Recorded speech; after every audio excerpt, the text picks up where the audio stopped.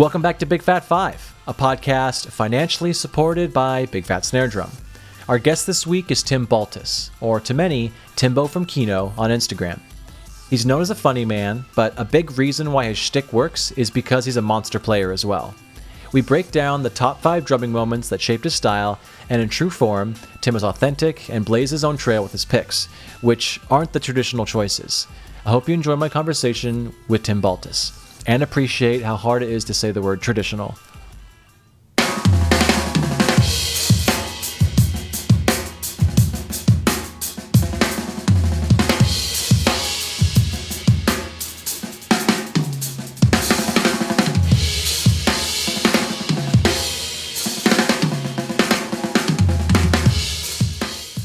One of the many things I love about you is your emphasis on authenticity. It's not only good for your brand, it's good for your brain.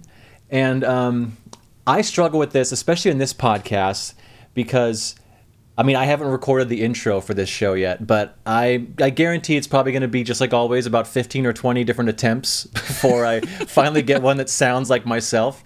And then I, listen to the months prior, and I'm like, I just sound so radio showy and robotic. But in the moment, I feel, like it's me. But how did you figure out what is authentically Tim? That's a tough question. That's a good question. I don't think I've had that one before. But, really, woo! Really what it comes down to is I've always navigated the world authentically. When I was 10 years old, I started going to punk shows. And I started dressing the way I wanted to, listening to the music I wanted to. And, it was just whether it was the visual presentation of wearing, Hot Topic clearance and, colored Dickies shorts and checkered Vans shoes, or living life the way I want to live it, that's come so naturally. Especially the last few years. I've gone through chronic illness.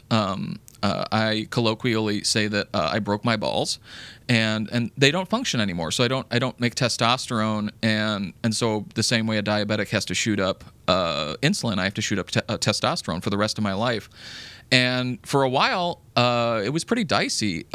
We thought that I might die from this thing that we had because it was we thought it was something else. When you come to terms with your mortality, whether that's by choice or not, it really teaches you that you got one shot at this. And so with this one shot, if I want to play drums and scream into the void like a madman, then that's what I'm gonna do, because I love it, people love it, and especially during times like these with the funny content I put out, I think that we need to laugh.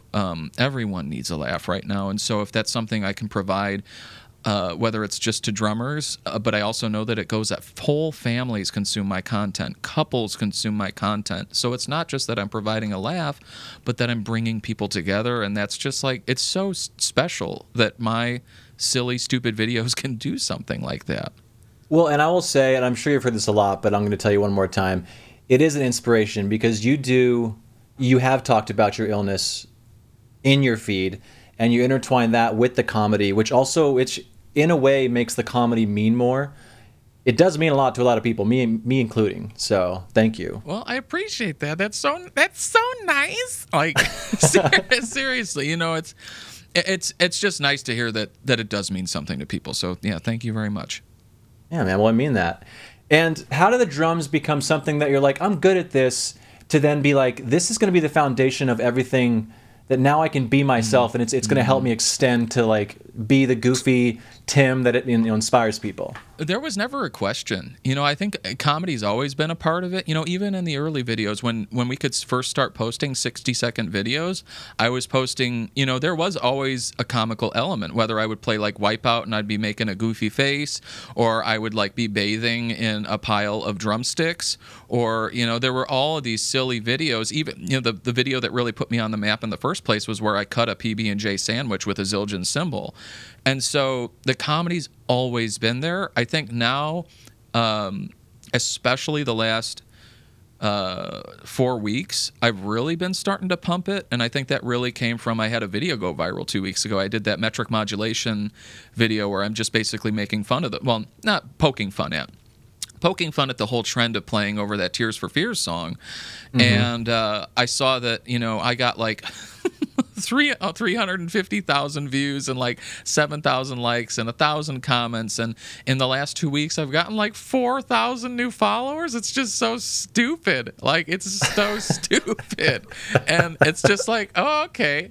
Yeah, do the unfollows go up? Oh, yeah, sure. But the way I look at it is like, if you're here for me, you're going to be here for the drumming and you're going to be here for the ridiculous stuff too. And I don't want people who are around for one or the other. I want people who are around for me as I am. Again, it just comes back to authenticity. I don't care. If you don't like me, there's plenty of other guys and gals you can watch play drums on Instagram. It doesn't have to be me, and that's okay too. Yeah, it seems like your page for you is like a therapy session. I mean, it's just like it's so much fun to watch. I'm just like, I wish I had the ability to know who I am as an artist, or know who I am as an individual that just wants to express myself. Yeah, I'm envious, but you've obviously earned all that. I mean, you've created this whole community of goofballs, and I love it. It is definitely a community of goofballs, and I'm thankful for every single one of them, including you, dude. So going back to your drumming, I mean, again, you are a monster player, so you were invited to play the Revival 10th anniversary kind of celebration. So how did you get intertwined with Jose and the crew? Because Revival Drum Shop is, at least to this audience of one, kind of one of the examples of the resurgence of the cool vintage drum shop. I mean, really, this kind of ties into some of the clips that we're going to be talking about later. So, I don't know if we want to go straight there or not, but I guess the beginnings really started with, at the time, 2016, I think it was 2016, Joe from Wood and Weather Drum Shop out on the East Coast co-owned that shop with Brian Cowdy, who's another drummer from that area. And they called me up and said, hey, our girlfriends don't want to go with us out to Portland to stay at Jose's for a long weekend. Will you be our girlfriend for the weekend? And I said, like, yeah, sure. And so I'd known Jose through Instagram, and what was so nice is we were able to turn this internet acquaintanceship into like a full-fledged friendship. And so in the last, 4 or 5 years, that's really what happened. We had a lot of great talks that long weekend, and I've always been there to bounce off ideas off of him, and he's bounced ideas off of me. Jake has also been just such a key player in my corner. I stayed at his house for like weeks in 2019 when I was living out that way, trying to figure out what I was going to do with my life. Kerry, I hung out with him and had dinner with him and his partner. And, it's just like that whole shop is just an extension of my Instagram community, the Instagram drum community. And so something I preach a lot is that it's cool to have these interactions on Instagram, whether it's DMs, comments, collaborations or whatever. But I think it's so much more important to turn those internet interactions into real friendships and connections, because that's what it's about. That's what life is about, people and experiences. Mm-hmm.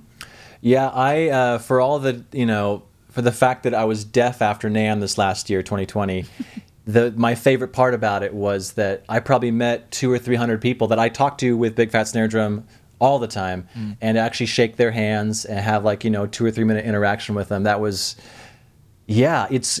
I went into it thinking it's going to be awkward because we've talked so much, but it was actually this very easy thing, and it was great. NAMM's another moment I'm going to talk about too. So this is perfect. Let's dive right in, man. Okay. All right. So it's called the Big Phat 5. So I had you send me 5 clips, 5 moments that kind of shaped who you are as a player in the story of Tim Baltus. So let's just go to the first one. And I've heard you talk about this drummer before, but the first song is the first song you heard by the Weakerthans. Let me play it right now.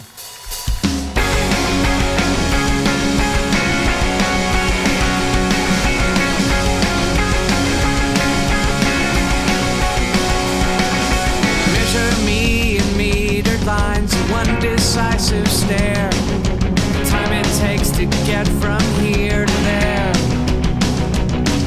My ribs that choke through t-shirts and these shoes I got for free. I'm unconsoled, I'm lonely, I am so much better than I used to be.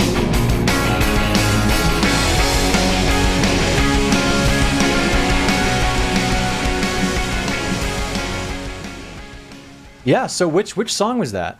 Oh, so that's Aside. And that song, even though this is a live video, which I picked, I heard the original studio version first, which was on a Hopelessly Devoted to You comp, the Hopeless Records compilation.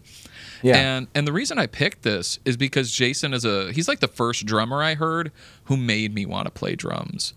Here's a guy who played in this band, and I grew up with the music of that band. So as it kind of started off with this sort of punky vibe, they went to more of an alt-country, folky, indie rock kind of vibe over time.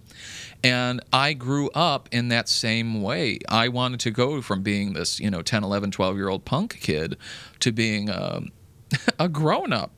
And so that music was perfect for me. And as this kind of relationship with the music went forward, I started to post on Instagram, and sure enough, Jason started following me at one point. So I shot him a really nice message. We connected, and actually he was touring through Milwaukee with Bahamas. And so I picked him up at the venue. The first thing, and here's why I picked that live video, is we went up on stage to look at his stuff. That same kit in the Weaker Thans video he had with Bahamas. And he's like, hey, you want to sit down and hit it for a minute? And I was just like, so like, yeah, I hit it, it was just like so cool. And we went out, and it was just amazing. We spent a whole day together, went to Music Go Round, which is my favorite used shop up in Milwaukee. And he bought a Pioneer that day, a Ludwig Pioneer vintage snare, played it with Bahamas that evening, and we went antiquing and hit up a food truck, and it was just like two buddies just like hanging out, when it's in reality it's like me and my hero, my childhood hero. And it was just like such a treat. Here's a guy who has, more than any other drummer, influenced my voice on the instrument, and now he's someone I can call an acquaintance. He's someone I've literally hung out with. It's just so that song, and this band just means more to me than any other music I've ever experienced. I mean, what you described sounds like just the perfect day in general, regardless of who you're with. And so doing it with your hero, that's amazing. It was just crazy. Crazy. Hey, y'all. I wanted to talk to you about a drum I've recently received from Preston at Vessel Drum Co. It's an Ocean patinaed 14 by 5.5 snare drum, and it's incredible. It's got a 1.5 millimeter shell, brass shell, with 10 lugs, chrome over brass triple flange hoops, a trick 3-position strainer, 42 strand wires. It's lovely, it's loud, and it cuts and records as beautiful as a piece of butter cake. And Preston, actually, this is why it's called the Ocean Patina, is he covers the shell with seaweed and then drops it in the ocean for a certain period of time, and then it patinas with all these crazy cool designs. And if you all remember, Preston was actually one of the first guests on the podcast. When I first started out, I didn't really know what the Big Fat Five format was going to be, or if it was going to be even Big Fat Five at all. But I went to his garage, his where he makes all of his drums. It was really cool. He walked me through. The episode is essentially from start to finish what happens with a drum, and it was a really fun episode. It's now archived at bigfatsnaredrum.com, just because it doesn't fit the format of Big Fat Five.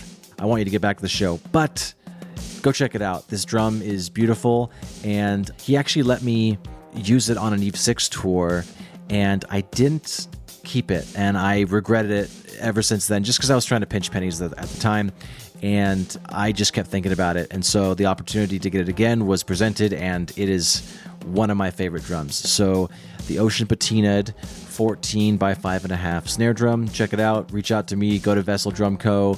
The Instagram's just at Vessel Drum Co. and check it out. It's amazing. It's beautiful. Sounds great. Bye. And as we were listening to that, I was talking about how they're pushing and pulling, going back into like more of a subdued part. And he goes back, I mean, like probably 2 or 3 BPM, and it's very apparent. And then I was trying to think of another band that does that, and we couldn't. I just edited out 45 minutes of me looking at my phone. But what about his playing specifically? Just the maturity of it, because in that clip, he's just holding it down for the most part, filling between transitions. But what did you specifically pull from him from like the technical aspect? Sure. And so for me, what it is the musicality. So much of what I try to pull is musicality from other drummers and musicians.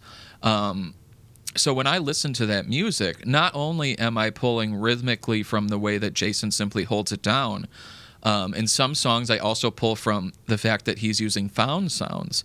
So he'll be tapping on a beer bottle with a little metal rod, or I know like in his garage, he has this giant old set of like church bell things, and like, whatever he can find, he's going to use it when he finds the right recording for it. And there's humanity in his playing. I love that. But then also there is the musical side of pulling from John K. Samson, the singer's rhythmic patterns, and the way that he sings, and the way that he plays guitars, and the way that this whole band arranges these songs. So as much as it's about Jason, it's about the whole band. I try to pull my drumming, kind of, I guess you could say, rhythmic taste from music. I don't try to be so much a drummer as I try to be a musician. So I guess that is what it is right there. It is that. I want to bring up the fact, like, I'm not sure if you've ever experienced this. I'm sure you have. But when you get off stage and you're playing, with one of your bands, and people walk up and they think it's a nice thing. They're like, "You did amazing. Great job for you."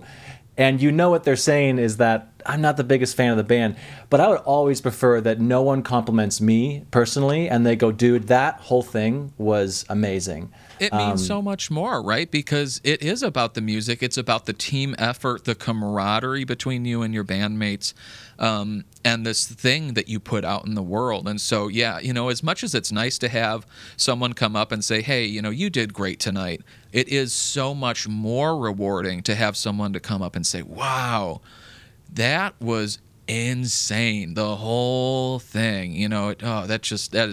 It gives you goosebumps, I think, sometimes hearing that. Yeah. And I've this last week, I've been playing along to Imagine by John Lennon, which is mostly Alan White on the drums. Every part is perfect, but it's also so for the song. And it's hard for me to go like the entire song and actually play exactly what he did. As a drummer, when you listen to it, you're like, "Oh, that's perfect. Don't do anything else."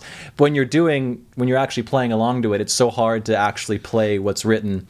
And it's a good challenge to do. That album's, yeah. Well, it's like, because for me, and it sounds like for you too, it's like I would always want to be more of a Jim Keltner than any showboater in the world.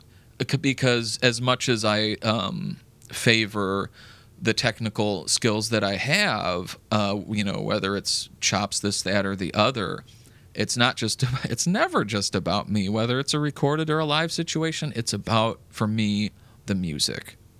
100%. Yeah, up there with me, it's Jim Gordon, Levon Helm, all those guys. All right, let's move on to number 2, which is, oh my God, I haven't heard this band in so long. I'm stoked. "And You Will Know Us" by The Trail of Dead. Will You Smile Again?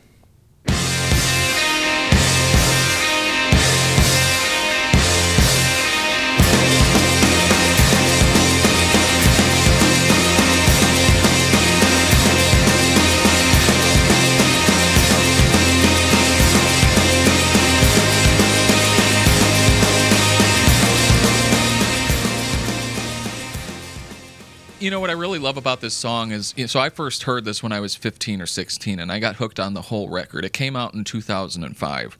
And so what I really love about it is there's 2 drummers on the record, and there's percussion, and so you have drum set, you have timpani and symphonic cymbals and this, that, and the other, and it adds to this whole ambiance of the record, because it's from front to back, it's one of those pieces that you would listen to as one piece of music, the album as one piece of music.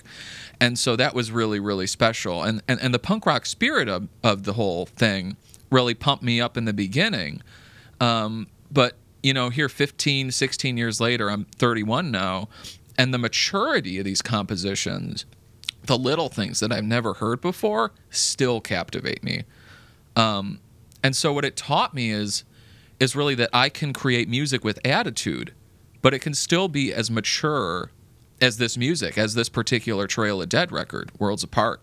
I can always be me, and I can play crazy parts where it's warranted, but if I root myself in musicality, again, like, that's where I always aim to be more of a Keltner than anyone else. And so having those roots, even though I have the other skills, ensure that I can create music more than I can create a Chops video or a Chops piece. And that's really, another thing that I learned from this record in particular. I will say too, because lately that you've been on your Instagram have doing, at least the ones that I've seen lately with like the red background, you've been doing you playing the drums with the song, and then the black and white you swipe over and it's just the isolated drum part. And it's cool to see, to kind of going off what you're saying, when you're looking at you playing it in the song, in a weird way, it seems busier and like more intricate when you're listening to the song. You're like, this whole thing seems so cool because it works. And then you swipe over and you're like, oh, he's actually doing a lot less when you isolate the drums than what you think you're doing. You know what I mean? So in a weird way, it tricks you into thinking you're busier when you actually just hold it down and you're solid.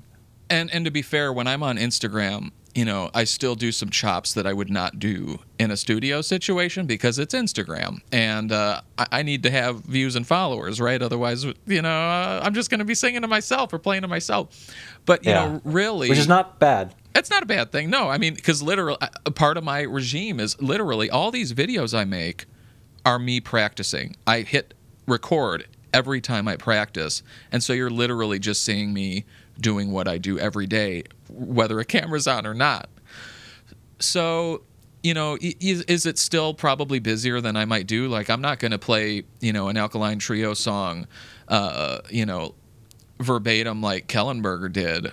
But like, I am going to play a lot of those parts the way he played them with that little bit of spice, and we'll talk about, kind of chops and their place later too. But yeah, it's funny how the more you sit back in a tune, like whatever it is, if it's this Trail of Dead tune, if it's an Alkaline Trio tune, if it's I don't know, Rancid or whatever else, a Glasper tune, whatever part of the musical spectrum you're on, you're contending with all of these other instruments in a mix. And so yeah, I might just be hitting 2 and 4 and in a simple little rock groove or whatever, but it feels full, not only because of the way that I composed that part or the way that it was composed originally, but then this extends to another point, which is production. And so I think that, when you bring in room mics or auxiliary mics or these sorts of things and processing, now you're able to make something simple sound so much more big and full and appropriate within a production standpoint, Yeah, it just do less, but be more impactful with what you do, and you can trick people into think you're doing way more crazy things than you actually are. All right, we'll be right back with the show, but I wanted to take a second to talk about Waves Audio. This podcast would take me so much longer to edit if it wasn't for the Waves Vocal Writer plugin. It rides the fader in real time and keeps both my and my guest audio at a consistent level without the need to overcompress. I also use an endless amount of their plugins for my musical recordings, such as Abbey Road Saturator, CLA Drums, the SSL channel, and many more. We're an affiliate member, so if this show has brought you any sort of value, the next time you purchase any Waves plugins, please use the link via the show notes. You directly support the show and little old me. All right. Now back to the 5 ways to color in inside the lines. Bye. All right, so number 3. Do you want to talk about those guys anymore? No. Let's rock and roll because we're gonna get right into the chop block right now. Here we go. Yes. Oh my gosh, Eric Moore from the 2003 Guitar Center Drum Off. R.I.P. Guitar Center Drum Off. But let's just look at that.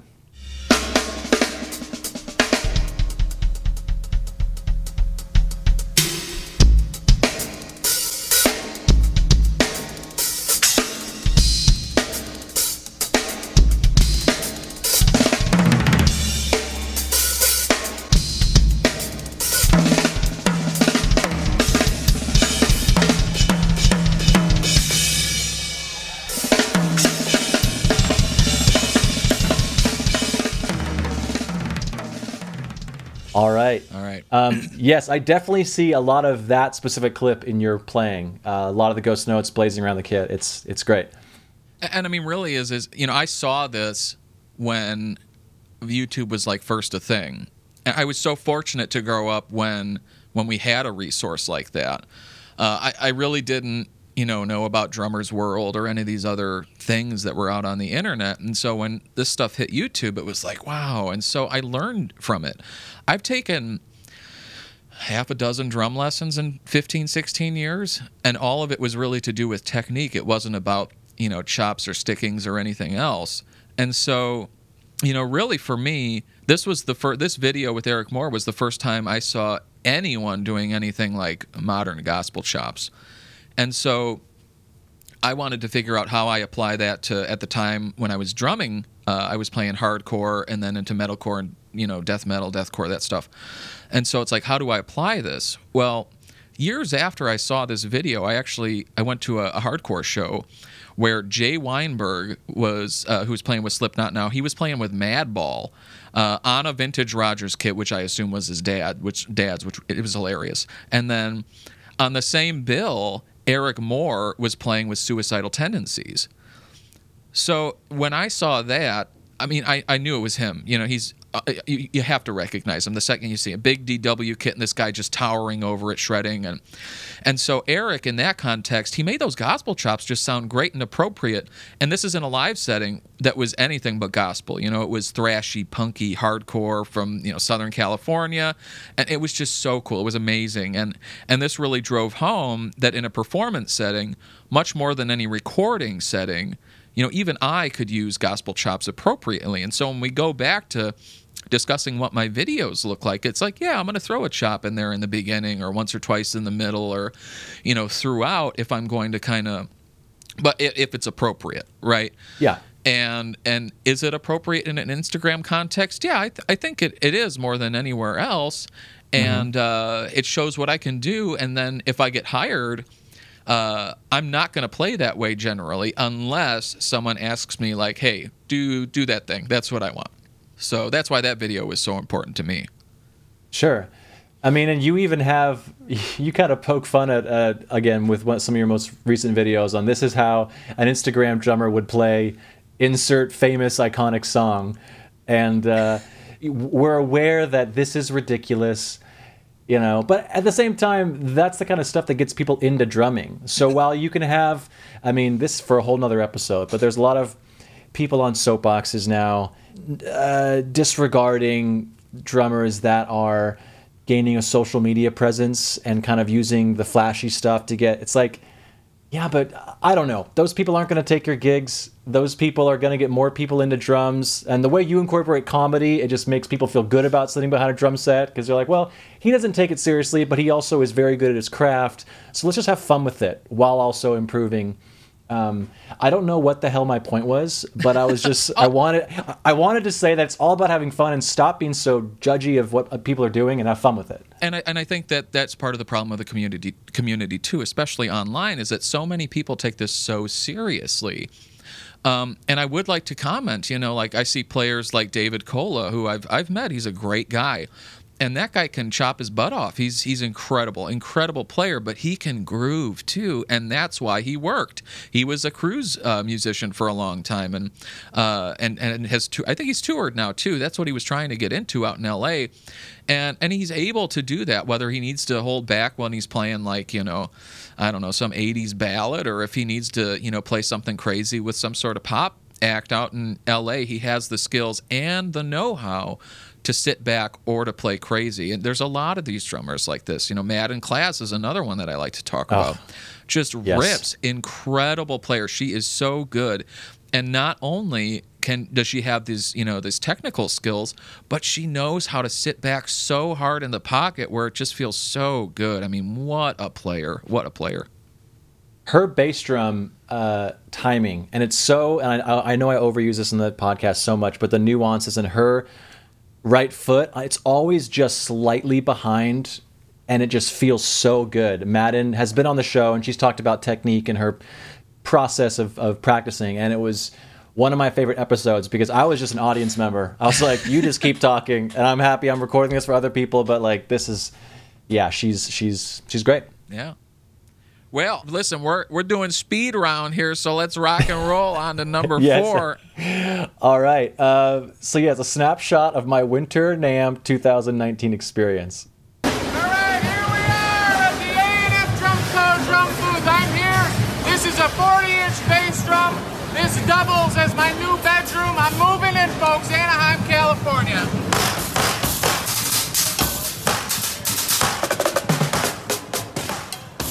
Live your life. I mean, listen, NAMM was such a crazy experience. And it's always a crazy experience, like you said, when you Yeah. went to Winter 2020. But, like, that 2019 experience in Anaheim was, it was the second time I'd been to NAMM, but really the first time I'd been there since I had kind of done anything online or any work that was notable.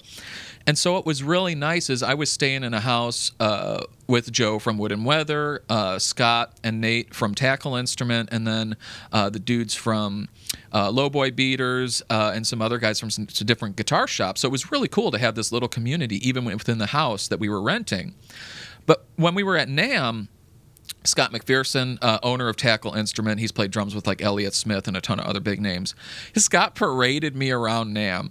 And what was so crazy is everyone knew who I was. We went up to, my favorite one was Udo Masshoff, who's head of Meinl in the U.S., and you know, Scott's like, oh, you know, this is my friend Tim, and Udo's like looking at me really hard, and he says, "Ah, you are the funny guy." So it's just so cool that, like, you know, especially at that time, you know, even then I only had like 10,000 followers on Instagram. And so it just really taught me that, like, I have so much more reach. You know, I was walking out day one when it was just like industry folks, and this guy just careens around me running, and he had like a crew of people, it looked like, with him.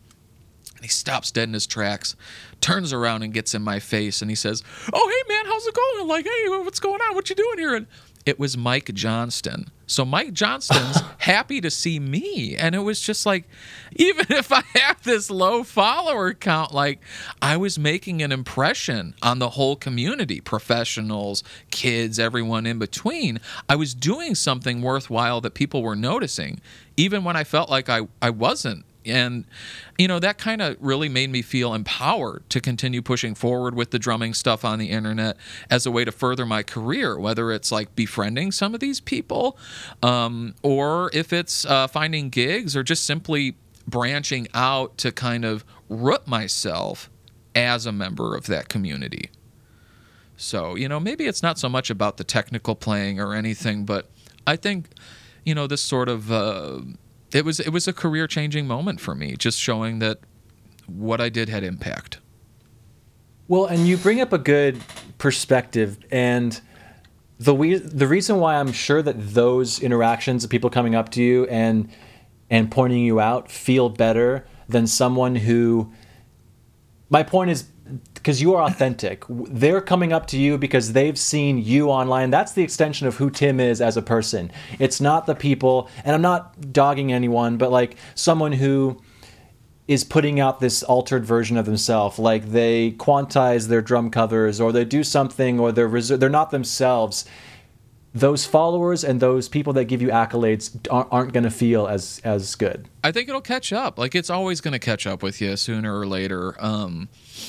You know, there's been so many cases of that in history. Of, you know, look at frickin' Milli Vanilli, okay?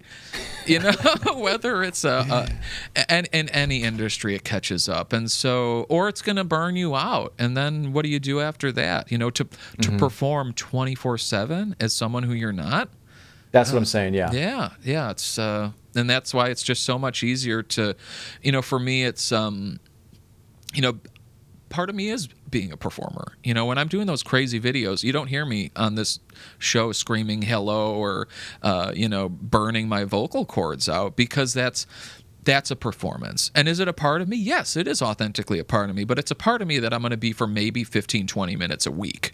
You know, it's it's not me all the time. So yeah, it's interesting thinking about that sort of thing. But yeah, if it's not you at all, and you're just going to perform like the you know, kind of the brand I think of is like the super serious Instagram drummer who we all know him, right? You know, all these sorts of folks.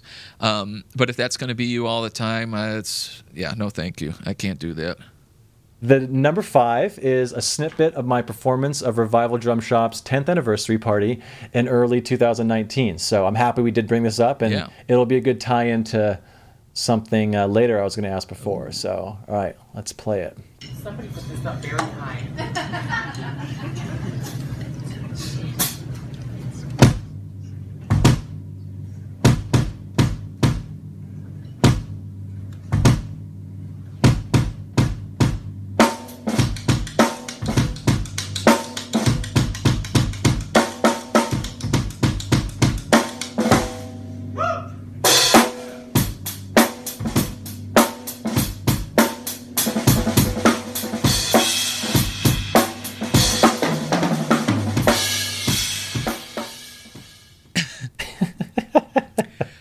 So, you know, right there, it's like, here's this super short clip of just me doing a part of a 2 or 3 minute solo I did. But the backstory on this whole thing is, you know, when I was planning leaving my corporate job in early 2019, I talked to Jose because he is a mentor to me, and he's a very dear friend.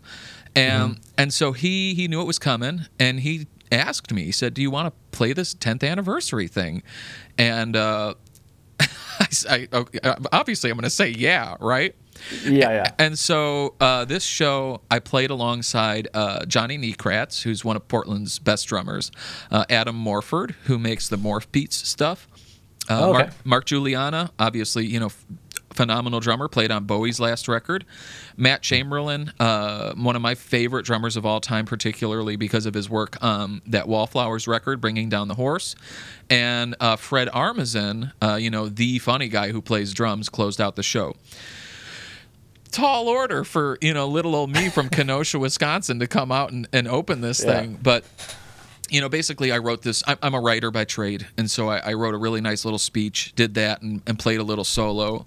So I did that little video, you know, that solo in the video there, and I get off the stage, and Johnny Nekratz is going up. So there's still some, you know, heavy hitters out in the crowd. And so Mark Juliana, he comes up to me and he's like, hey, man, that was just like so beautiful. And I'm just like, in my mind, I'm just like, oh my God.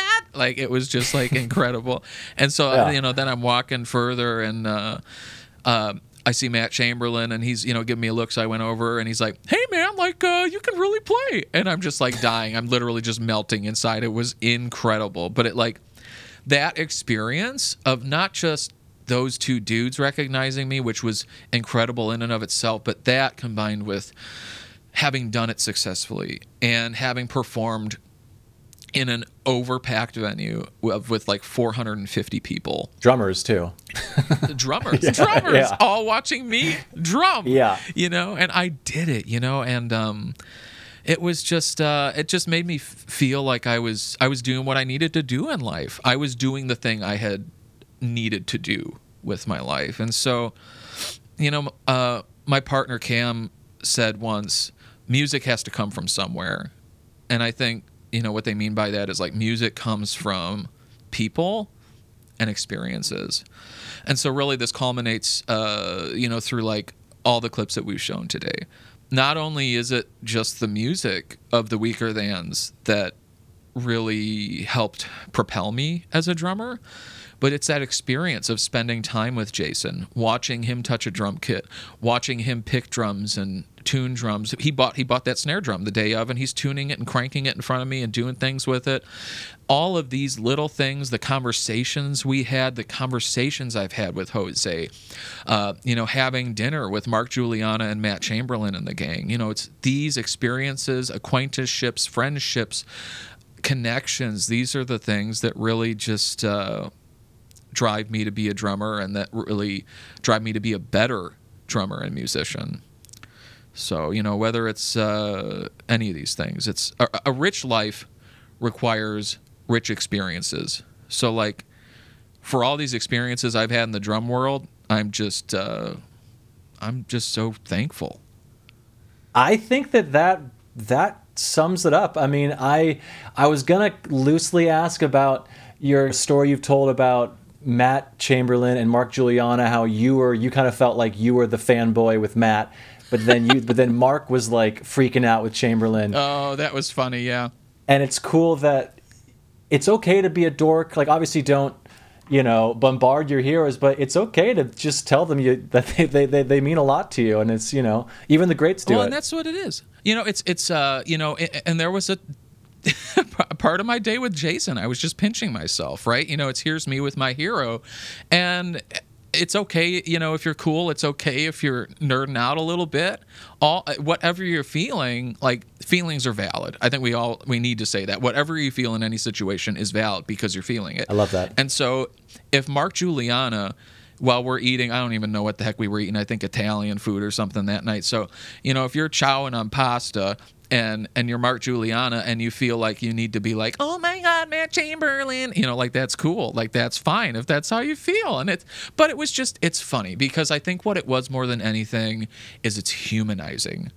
It's like, okay, if this guy who's considered one of the best drummers on the planet can geek out about another one of the best drummers on the planet, it's okay for me to geek out about being with all of these best drummers on the planet in the same room eating the same pasta. Like, that's okay. Yeah. Did you analyze Mark Juliana's like chopstick technique if you ever go to a Chinese place? Or Listen, I'm buying sushi. Next time I see him, I'm buying sushi. Mark, you can count on that. All right. Well, Tim, thank you so much for taking the time, man. I know the audience enjoyed this one. So have a great day, and hopefully I'll get to meet you in person soon, man. Yeah, one day. Cheers. All right. And that's the show. Be sure to subscribe, and if you're listening on a platform that allows for ratings or reviews, do that. It helps more people find the show, which means the show will get better and bigger, and hopefully I'll have a chance to sell out one day. But you'd be an OG listener that could brag to all your friends. Anyways, also, why don't you go ahead and check out BigFatSnareDrum.com and follow us on Instagram, Facebook, Twitter, and all the socials. Just search for @BigFatSnareDrum and you will find it. This show is edited in part using iZotope RX8 audio editor. It's amazing, so go check that out at iZotope.com. Bye.